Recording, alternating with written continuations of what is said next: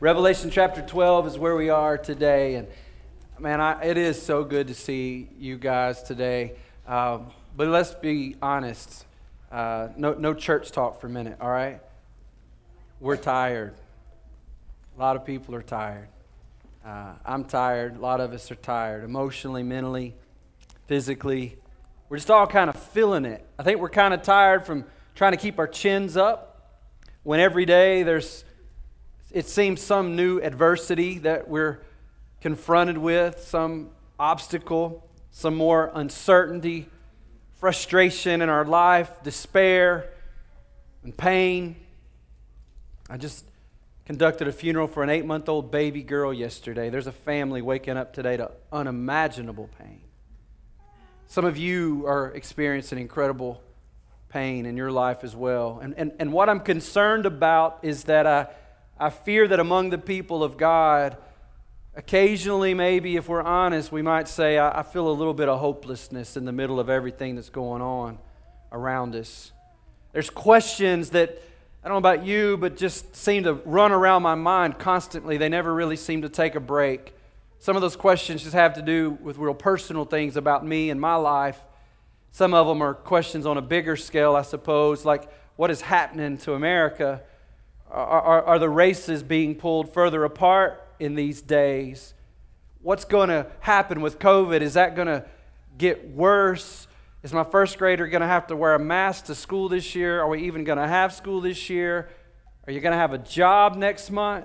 What's going to happen next? What's going to be the next thing that happens? And of course, the biggest question probably running around a lot of our minds is, are we going to have college football, right?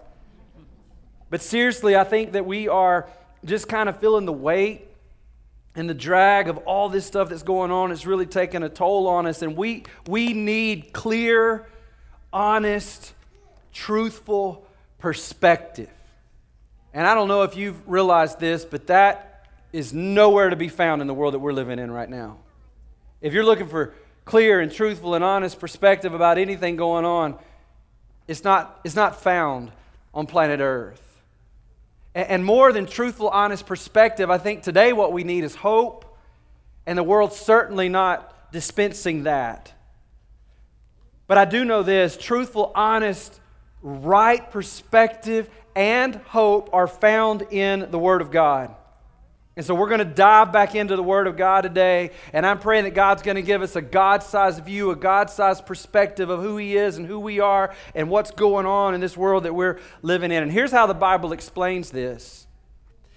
The entire universe has been in a war ever since an angel by the name of Lucifer rebelled against God in heaven, and he led a third of the angels in heaven to rebel with him against God. And from that time on, the earth, where you and I are sitting right now, we are the central battlefield for this cosmic conflict between God and Satan.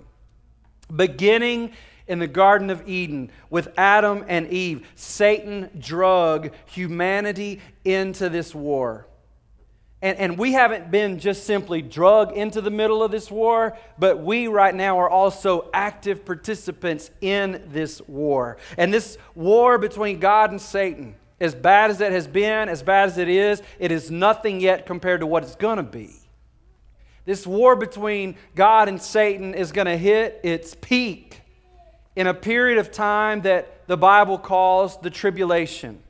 More specifically, what's called the Great Tribulation, or the final 3.5 years of 7 years of tribulation.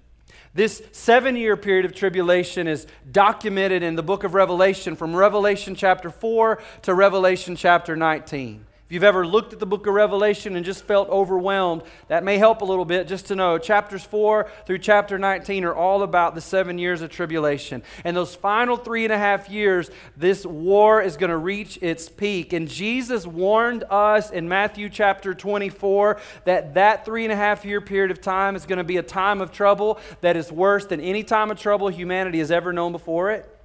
It'll be a time of trouble like humanity's never going to know again. God is going to be pouring out His wrath in that period of time against all unholiness, and at the same time, simultaneously, Satan's going to be pouring out his wrath against everything that is holy. The entire universe is going to feel the full force of this.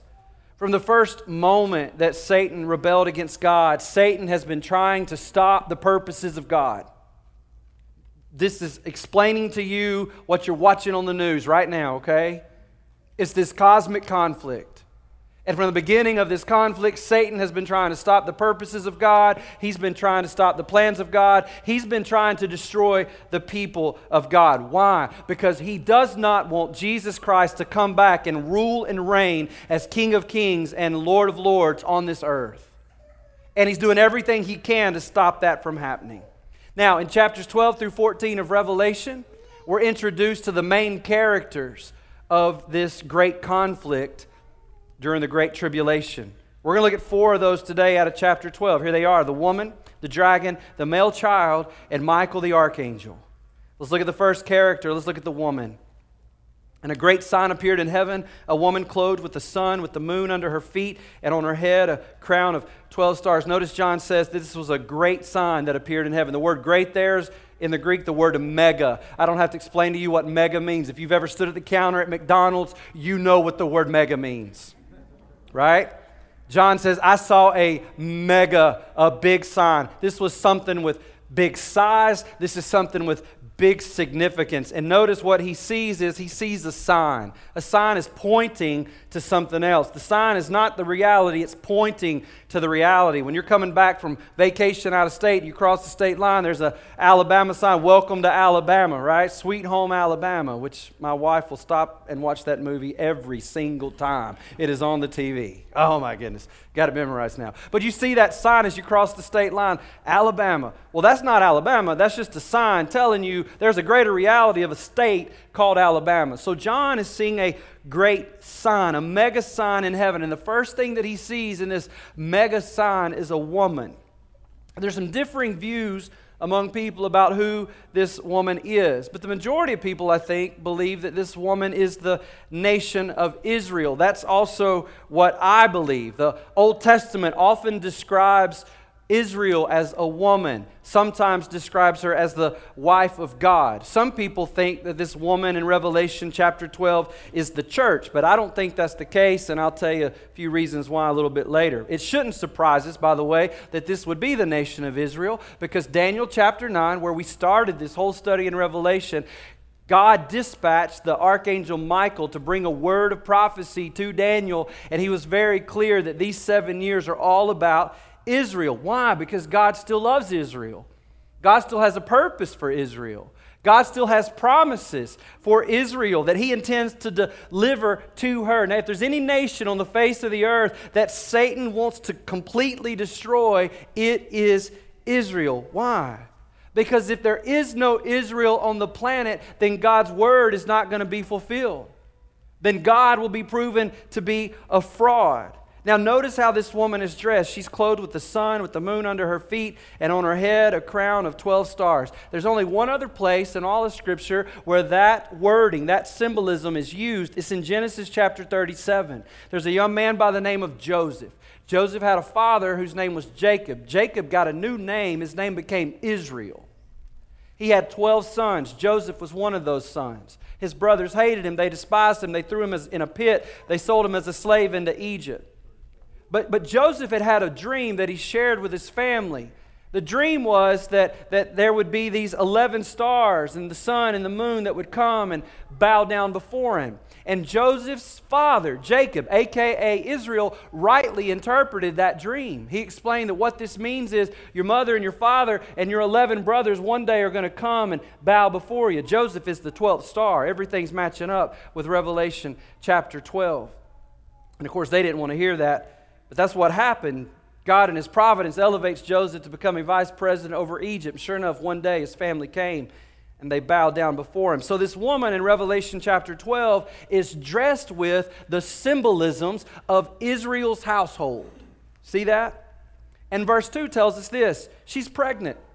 Verse 2 says she was pregnant and was crying out in birth pains and the agony of giving birth. Now, this is another reason I don't think this woman is the church. The church is never pregnant. The church doesn't give birth to anything. The church is never seen as a mother. In fact, the church in Revelation chapter 12 isn't even married yet. The church gets married in Revelation chapter 19 at the marriage supper of the Lamb. And we're about to find out that this woman is pregnant with the Messiah. The church didn't give birth to the Messiah. It was Israel that gave birth to the Messiah. Paul says that in Romans chapter 5, that the human ancestry of the Messiah can be traced through the Jewish people. All you got to do is read the genealogies of Jesus in the gospel accounts, and you know that the Messiah came through Israel, through the Jewish people. It was Israel that gave birth to the Messiah. This is why Jesus said to the woman at the well, salvation is from the Jews. Salvation comes eventually to the Gentiles, but it passes through the Jewish people. So the woman here in Revelation chapter 12, I believe she's Israel, and she is pregnant with the Messiah. She's chosen to deliver the Messiah into this sin-sick world. And verse 2, the end of verse 2 says, this woman was crying out in birth pains and agony of giving birth. She's in pain, crying out. She is longing to deliver this child. Why? Because when she was chosen to deliver the Messiah into this sin-sick world, Israel suffered greatly because of that. Sometimes Israel has suffered because God was disciplining her for her sin. Sometimes Israel has suffered because Satan has been trying to destroy this woman and cause her to abort that pregnancy. The woman Israel was in constant pain, longing to deliver the Messiah so that one day the Messiah could deliver her from sin and death and Satan's onslaughts. We come to the second character in Revelation chapter 12. We saw the woman. Now we see a great red dragon. Verse 3 says, and another sign appeared in heaven. Behold, a mega red dragon with 7 heads and 10 horns on his head, 7 diadems. Here's the second character in Revelation chapter 12. It's a great red dragon. Remember, John says this is a sign. This is pointing to the reality, okay? So don't think that Satan is in reality a red dragon. He is no more a red dragon than the nation of Israel is literally a woman, all right? It's pointing us to the reality. This dragon, Satan, is the woman's enemy. He has 7 heads, 10 horns, and 7 crowns. We're going to talk more about that in the weeks to come. Just know for now that that is really speaking to, I believe, his authority over the kingdoms of the earth. Again, you want to know what's going on in the world today, in the kingdoms of the world today, the nations today? Just, you don't have to look any further than Satan. He's at work in the middle of all of this. And the Bible says in verse 4, his tail swept down 1/3 of the stars of heaven, and he cast them to the earth. When Satan rebelled against God, I told you in heaven, he took 1/3 of heaven's angels also rebelling against God, and they fell from heaven. We call those angels demons now, and we don't know exactly how many there are. We bumped into this. I didn't bring out a lot about it in Revelation chapter 9, but in Revelation chapter 9, God releases 200 million demons from the Euphrates River. And that's just a portion of all the demonic hosts. And Satan's working through that demonic host. And he's not just working through that demonic host, but he's working through humanity today as well. From the very beginning, he whispered into Eve's ear. From the very beginning, he was crouching at Cain's door, convincing him to murder his brother Abel. In this strange text in Genesis chapter 6, it seems that Satan sends demons into the earth to breed into the human race, perhaps to create some type of irredeemable race of humanity. And consequently, God destroyed the world with a flood to rid that race of people from the planet. Satan tried to stop Abraham, and he tried to stop Isaac. He tried to stop Jacob. He tried to stop Joseph. Satan has been in an all-out war with this woman to destroy her, to terminate this pregnancy. She's carrying in her womb the one who eventually will be crowned King of Kings and Lord of Lords. And when that happens, Satan will lose his power. He will lose his kingdoms. He will lose his authority. Satan tried to kill all the Jewish baby boys in Egypt. Remember that? He tried to get Saul to kill David. The Messiah was to come through David. He tried to get the messianic line cut off from the very beginning. Satan divided the kingdom of Israel. It looked like the Assyrians would take out Israel. Looked like the Babylonians would take out Israel. The Persian Empire took over, and looked like Haman would abolish the Jewish people from the face of the earth. But God raised up a young princess, a young queen by the name of Esther for such a time as this, and used her uncle Mordecai. Satan wanted to exterminate this woman, terminate this pregnancy. But he has always failed. And here, you need some perspective today. Here it is. He's always failed. You know why? Because God's plans cannot be stopped. God's purposes and His plans will not be stopped. But Israel has certainly felt the pain of the fury of this enemy because she's carrying the Messiah in her blood. Satan and his army have relentlessly pursued her throughout her history. Verse 4 says, "And the dragon stood before the woman who was about to give birth, so that when she bore her child, he might devour it." He couldn't destroy her before she went into labor. So as she goes into labor, he stands there waiting to pounce on the child that she will deliver. He whispered into Herod's ear, did he not? "You got to murder all the baby boys in Bethlehem." That failed. So he worked the people of Jesus' hometown of Nazareth into a frenzy, convinced them to try to push Jesus off a cliff, but they could not.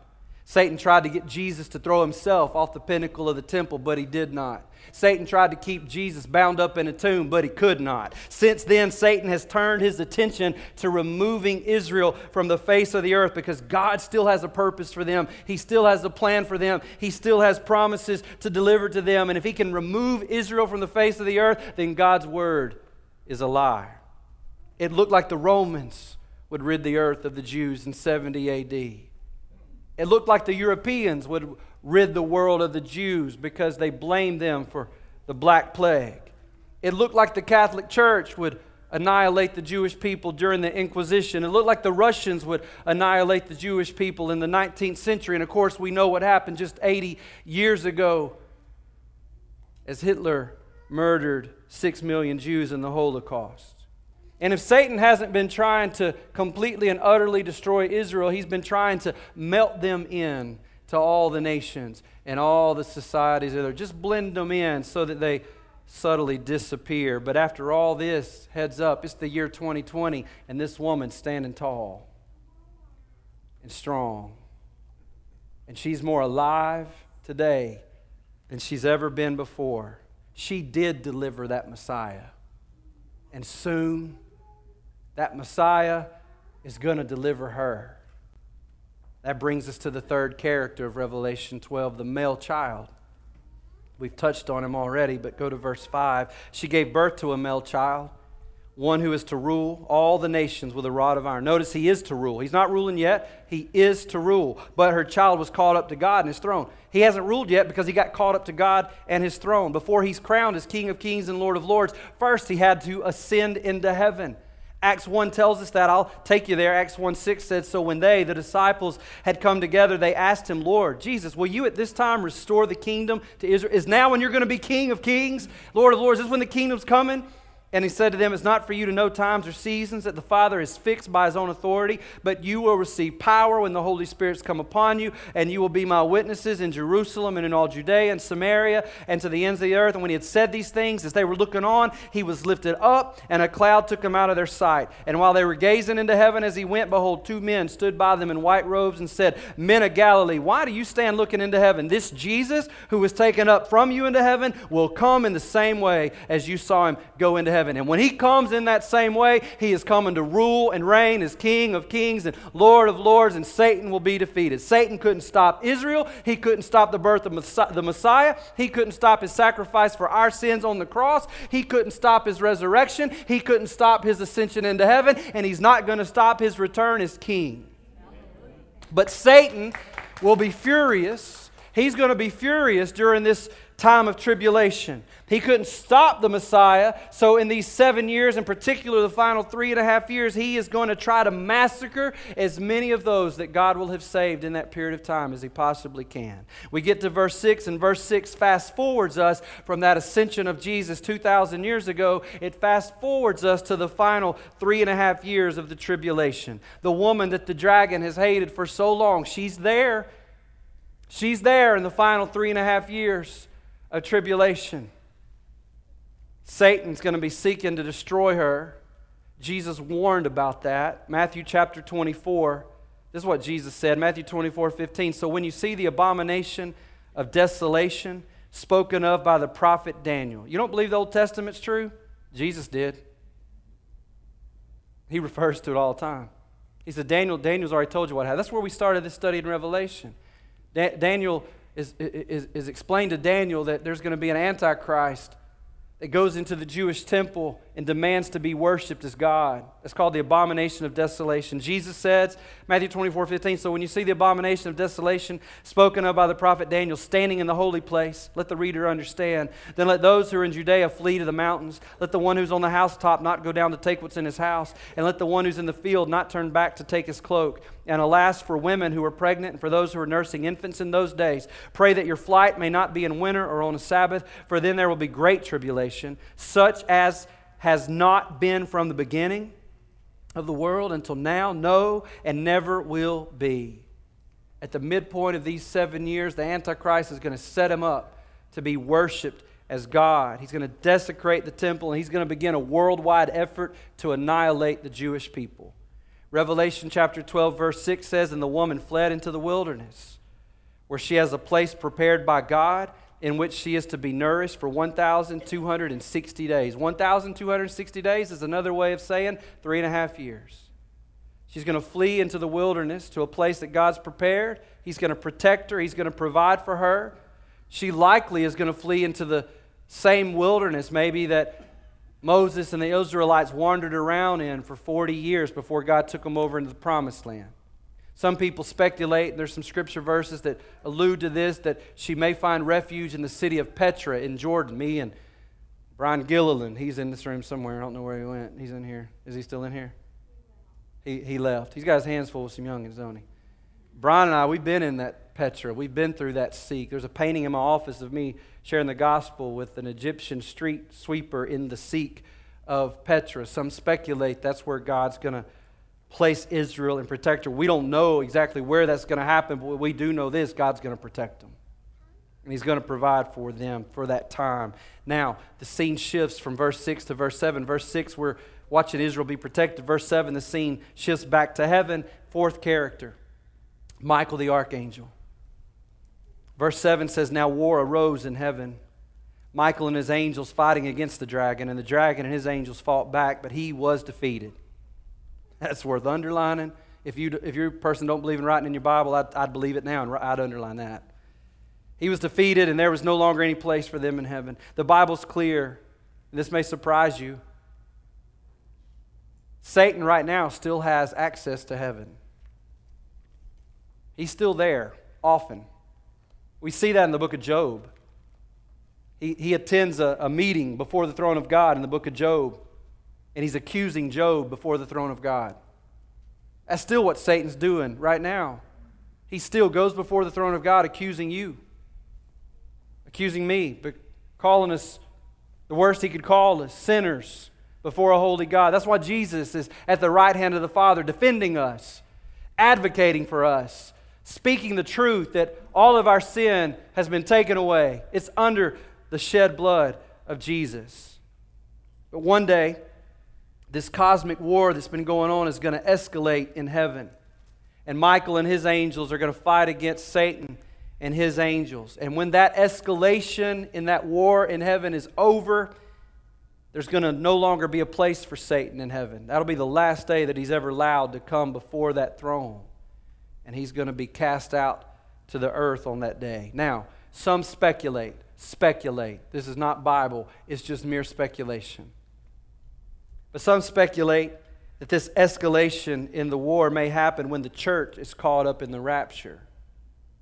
That when Jesus returns in the air and we're caught up in the air, the dead in Christ rise up and we're caught up in the air with them to meet the Lord in the air. Satan is the prince of the air, right?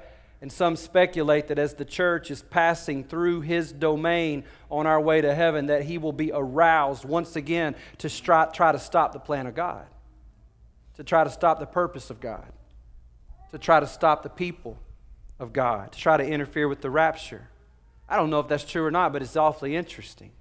I had studied for this week, and then I was preaching this funeral yesterday, and I read this verse at the graveside. I read this verse at a lot of graveside, but yesterday when I read it, I heard war language in this verse that I'd never heard before.